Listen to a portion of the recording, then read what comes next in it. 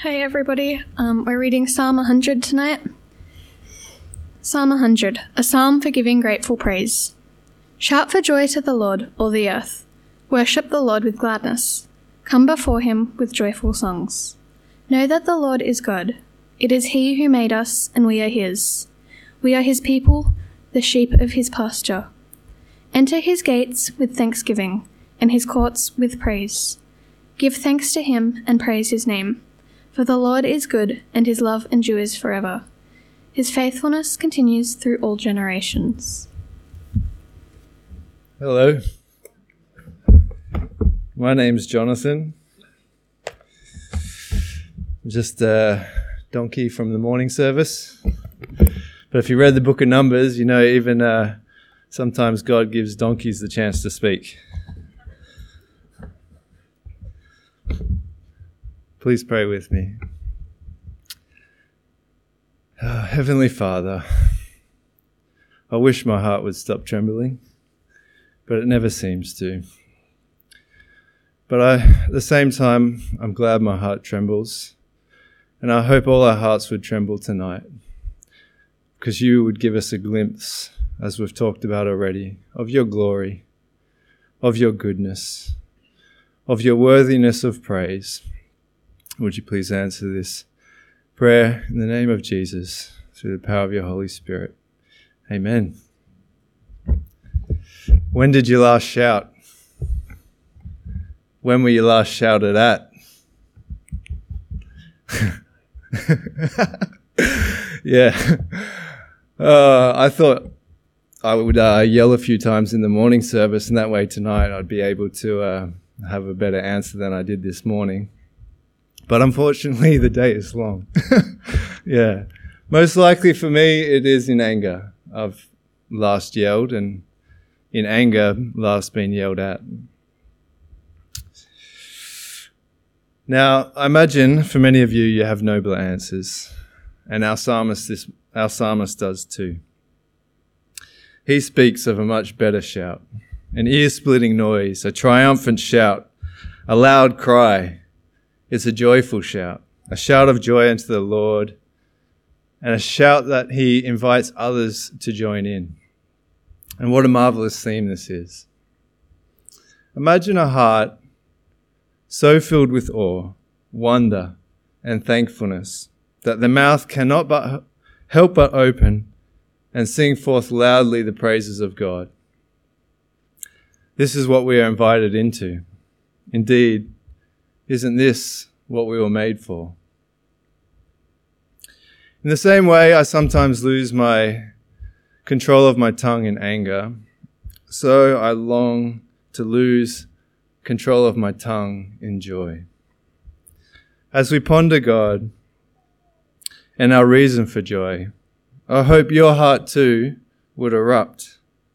It would erupt forth in an unrestrainable way, with joy, with thanksgiving towards the Lord. And I hope that the next time that any of us raise our voice, it would be in thanksgiving and grateful praise. I want to say about this psalm, I read it and I find there's a rhythm to it, like a man who's speaking from experience. He's not encouraging others to do what he has never done. He's like a man who's telling about a path that he's walked, or a mountain he's climbed, a battle he's fought, a river he's drunk from. He knows the joy of the Lord, and so he invites others into it. And isn't that always more compelling, when a man shares of what he knows and invites others to join in? Let's begin. Verse 1. Shout for joy to the Lord, all the earth. We're instructed to shout for joy to the Lord. And I want to stop there and consider what kind of joy we're reading about in the Bible.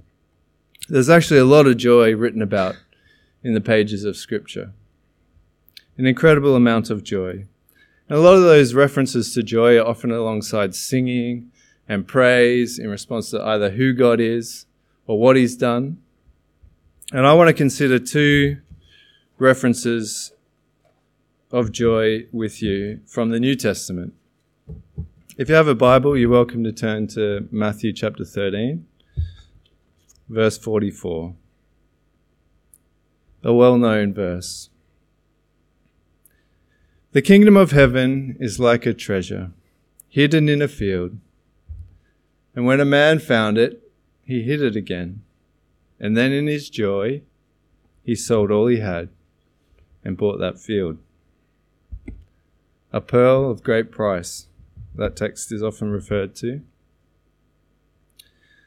A person does not shout for what he does not delight in. A person does not take any joy in what he doesn't value. My daughters, any coin they find fills them with excitement.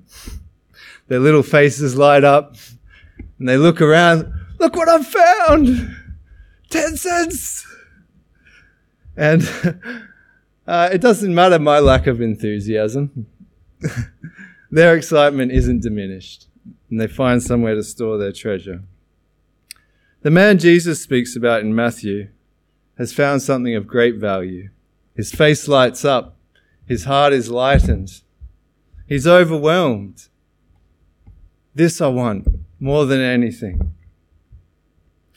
Everything else seems worthless by comparison. He'll sell all that he has to obtain what his heart delights in. And so we see a picture of real joy. Something that captures your heart in a way that nothing else seems desirable. Nothing else seems dear in comparison. Imagine finding something that precious to you. So precious that you would gladly give up all you have to obtain it.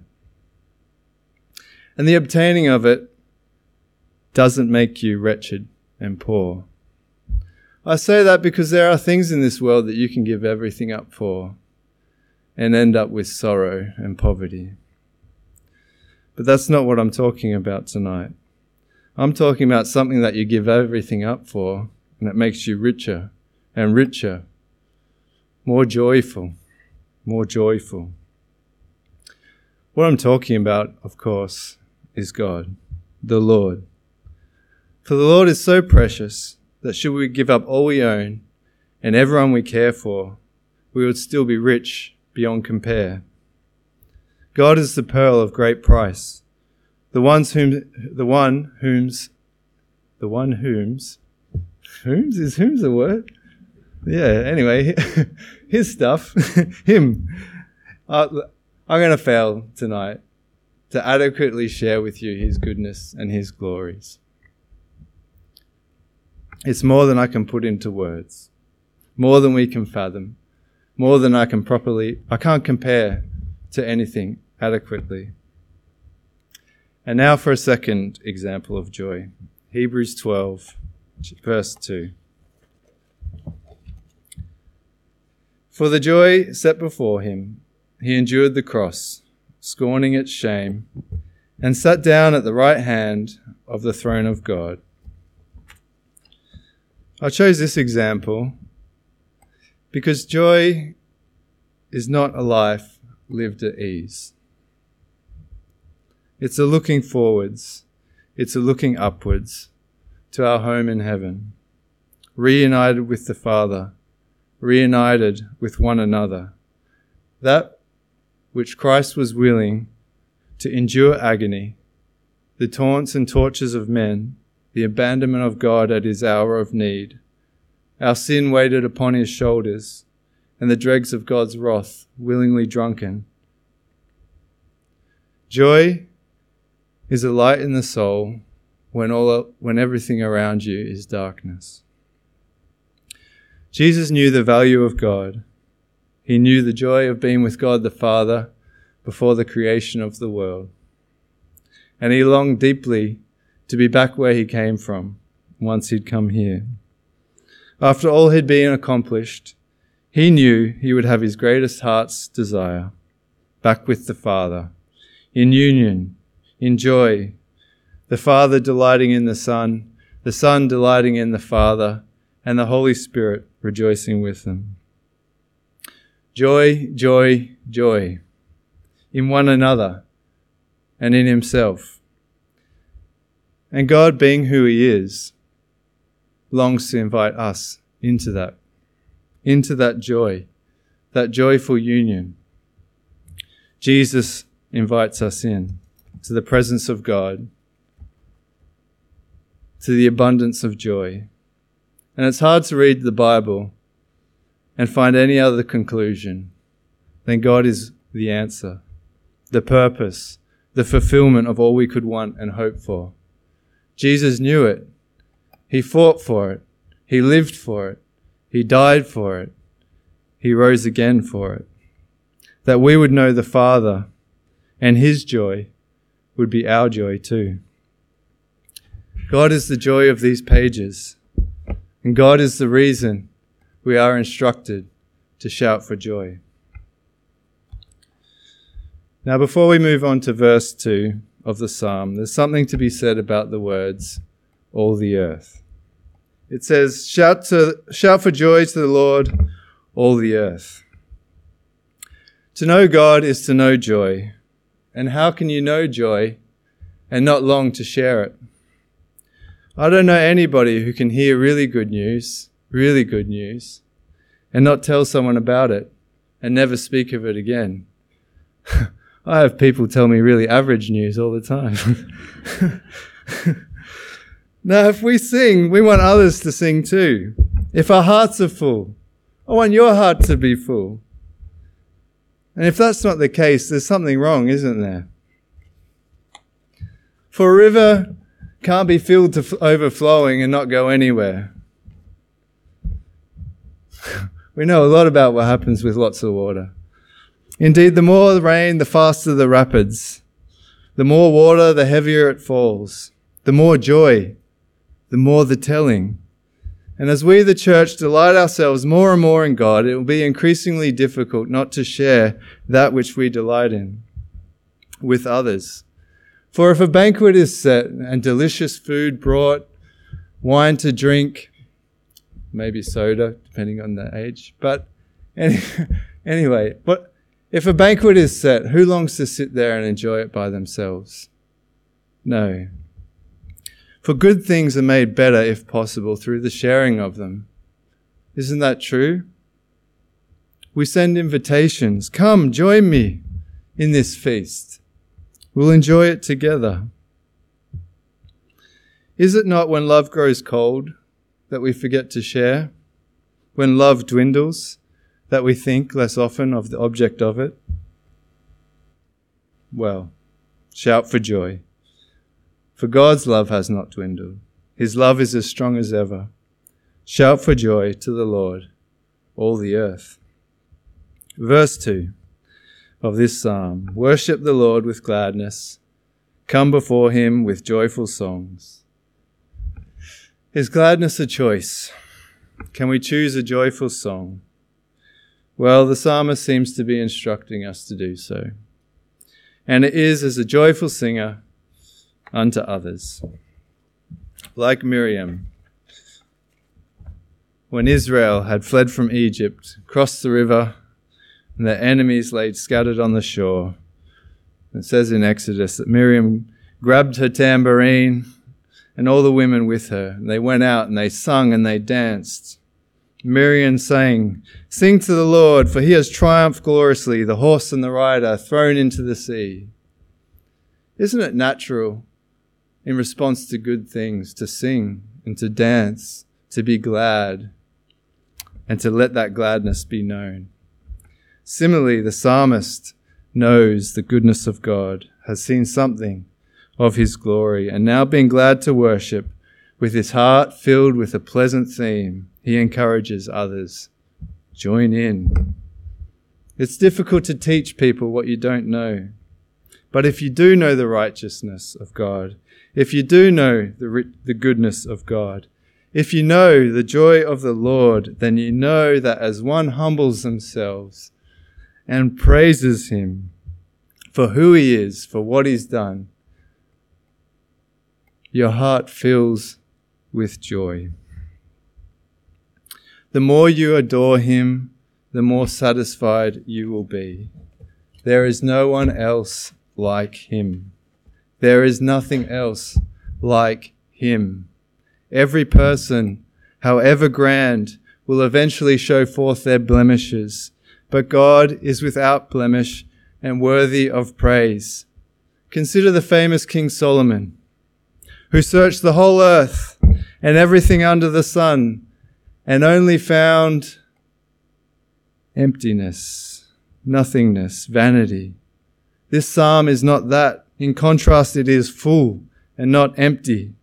It is not a lost soul, but a joyful one, and it is so because it has delighted itself in God and not the things he has created. False worship robs us of joy.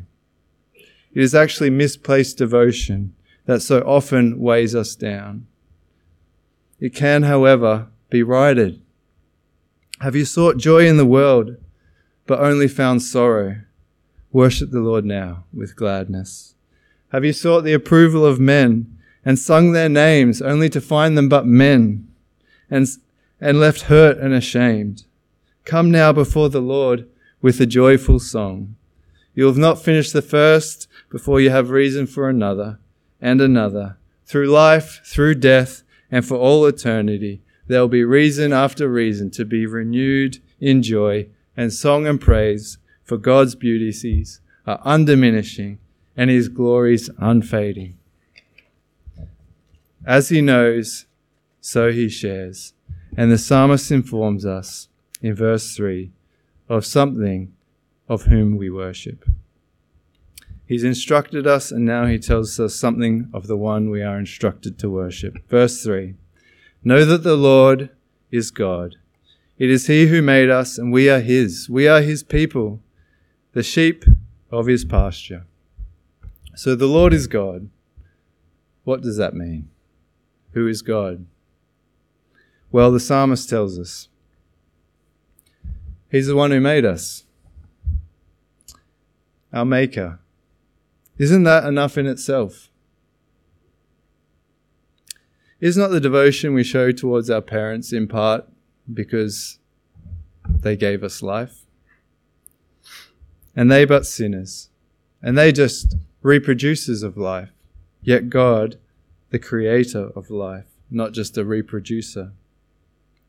The one who made all that we now see with a word from his mouth, who molded us from mud and breathed life into us, who instructed us in life and living and gave us all that we need to flourish. Our Creator. How can we not worship the one who made us? Now, in the NIV, it says, and we are his, with a footnote that says, it could also be he who made us and not we ourselves. And I actually think that's a really poignant point, which I would like to expand on. For there's no man on earth who had anything to do with his own creation. It is God, just God. We could offer no help at all in the process, and it's worth pondering and considering that Adam didn't earn his life before it was given to him. When Adam opened his eyes, there was a mountain to climb, there was a field to tend, there was a river to drink from. And then he fell asleep and he woke up and there was a companion for him. He contributed nothing. Everything was provided. What was left for Adam to do but to listen to his loving Father and thank him? There is enough reason for praise in our declaration that the Lord is God, our Maker. And yet there is more to him than that, isn't there? For after he had made Adam, Adam rebelled. And as Adam did, so have we done. In our house, if you build a Duplo tower, you're allowed to knock down your own Duplo tower, not anybody else's. And this is pretty fair. It's received pretty amicably. For the owner's free to dispose of their own property, aren't they? We're not surprised when asbestos homes are safely removed. We're not surprised when a mouldy loaf is tossed out. We're not surprised when a cancerous growth is cut away. We're glad at those things. If salt has lost its saltiness, the Bible tells us, it's good for nothing and thrown out to be trampled underfoot. If men reject their Creator, spit in the wind, poison their own cup, refuse to follow their guide, what hope is there for them? We're compelled as Christians to praise God not only because He is our Maker, though it would be enough, but also because we are the sheep of His pasture. If children were always obedient, continually kind and generous, without spot and blemish, you may be tempted to say of the parents, of course they love them. But when you see a mother or a father lovingly correcting, patiently enduring, kindly instructing their rebellious children, isn't their love made more apparent?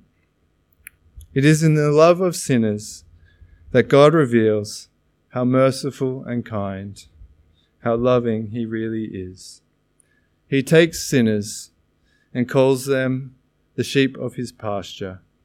He took Israel, a slave nation, and rescued them from Egypt, not because they were more righteous than the other nations, but because God loved them and made His name known through the keeping of His promises to them. And so it is with us too. We belong to Him, not because of our righteousness, but because of His. He made us and has poured out His love towards us, and that we, and indeed that all, might know His gracious name. He could have disposed of us, and nobody could have faulted Him for it. But He rather chose to go in search of us, and finding us caught in the thicket, gently but strongly He lifted us to His shoulder and carried us home. And so we have reason to sing. Verse 4, enter His gates with thanksgiving, His courts with praise. Give thanks to Him and praise His name. What can a man who has nothing give to the one who has it all? What can a son give to an always loving father? In what way can a child reward his parents? I think in one way, thanksgiving. We come empty-handed to God's gates, and we find them open. And yet a man turns up with his righteous deeds, and he finds them closed. Another man turns up with greater wealth and accomplishments, but the gates are cold, steely, and shut. We can read in the book of Acts of an Ethiopian eunuch, likely turned away from the temple in Jerusalem, though he rode in the queen's chariot and had charge of all her treasure. He could not enter God's courts through his abundance, but rather only through his poverty. For it was when he acknowledged that he did not understand what he was reading, that the Apostle Philip could explain to him about the Christ. What he could not purchase was freely given. Here come the children of God, empty-handed, humble, and in need. The gate is open to them. What can we do or say but thank you? Enter His gates with thanksgiving, because truly it is all you can offer the one who made you, sustains you, redeems you, shepherds you. He made you. We have rebelled, but He offers pardon. We're filthy, but He makes us clean. We have nothing and He offers everything. We've earned punishment and He desires mercy. All of our wretchedness swallowed up in His kindness. And so we enter His gates with thanksgiving. And yet still there is more to His goodness. The unimaginable kindness of God is that we are then welcomed into His courts, welcomed into His home to be with His people. In the courts, the Jews offered sacrifices for sin, sacrifices of thanksgiving, offerings for the removal of guilt, shame, and uncleanness, the slaughter of animals, and the splashing of blood, a reminder of the consequence of sin, and yet the joy of forgiveness, mercy, and pardon. We enter God's courts with similar things in mind. The blood that was spilled for us to belong. Who can lift up their head amongst us proudly as one who deserves their place to be there. Not one. Blood-bought people, eating and drinking together and singing songs of praise. What can we bring but a thankful heart and a shout of joy? Verse 5. For the Lord is good, and his love endures forever. His faithfulness continues through all generations. Verses 1, 2, and 4 are instructions. Verses 3 and 5 tell us something of the one we are instructed to worship. And I feel that verse 5 is really the crux of all that we have to be thankful for. God's our maker. We had no hand in our own creation. He's our shepherd, and he is good, loving, and faithful. His faithfulness continues through all generations. His love endures forever. Love can be fickle amongst the unfaithful, but God is faithful. Love burns hot and cold amongst people, but not so with God. And so it can be said that there is none like him. We do not know him because we have searched him out, but because he has generously made himself known. And what God has ever made himself known like our God? The religions of the world are for the most part the endeavours of men to find out what is beyond their limitations to know. But not so with the God of the Bible. He made himself known through a covenant to Abraham. He chose a slave nation to rescue from the most powerful people of the time. He provided miraculously for stubborn and rebellious people in the desert. He spoke continually to the nations through signs and prophets, and he even condescended to take on flesh and be born of a virgin. He walked the earth. He preached the kingdom. He loved, he healed, he forgave. He was compassionate and yet strong, never a coward, unmovable with the arrogant and self-righteous, and yet gentle and encouraging with the broken and weak. He was able to set his face like flint and not be turned aside, and yet a bruised reed he did not break. Who is there like him? Who has cared for humanity like the Lord our God? The angels rebelled, and there was no second chance for them, expelled from heaven.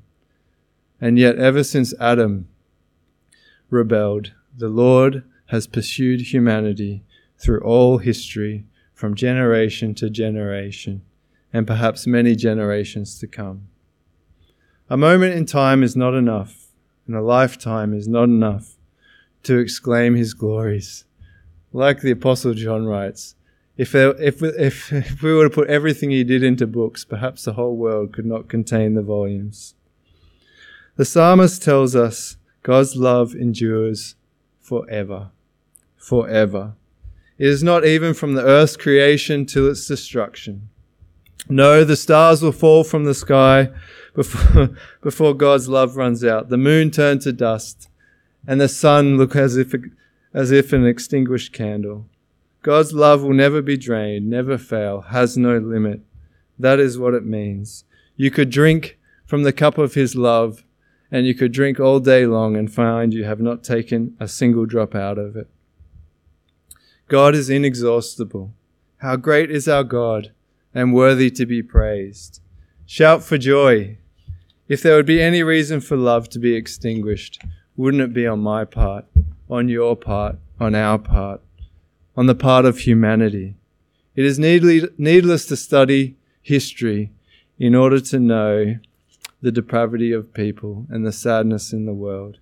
If people were willing and people were honest, we could go out tonight and speak to many people and come back here with broken hearts and eyes filled with tears. There are sad stories out there. There are hard lives being lived. The hearts of men are deceitful and crooked.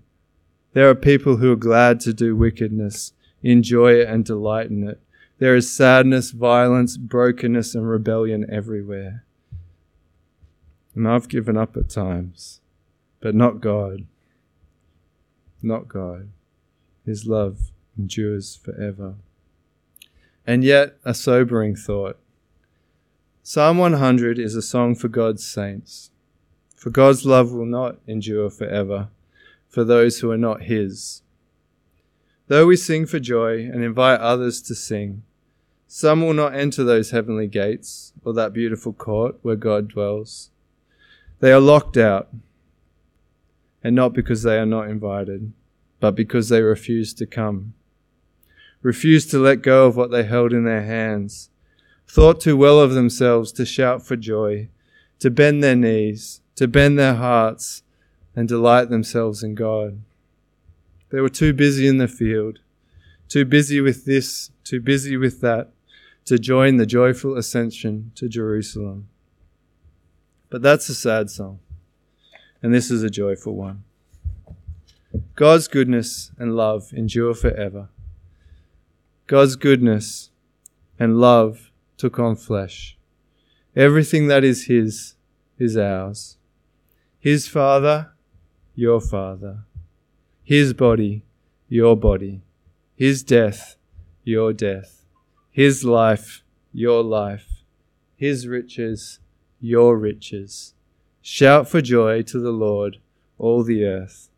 And may the Holy Spirit strengthen us to comprehend His love better, that we might shout for joy to the Lord, all the earth, worship Him with gladness, come before Him with joyful songs, enter His gates with thanksgiving and His courts with praise, and give thanks to Him and praise His name forever.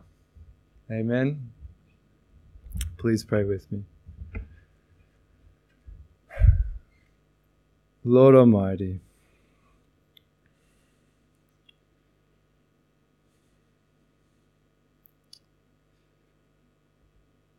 whatever comes next for us, we don't know.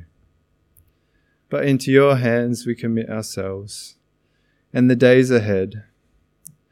Whatever sadness, whatever troubles, whatever calamities, we thank you for the light that you have put in our hearts, for the light that you have shone upon our souls, for the joy that we have in you. And now, Lord, have mercy that we might forsake all else, cling tightly to you, encourage one another,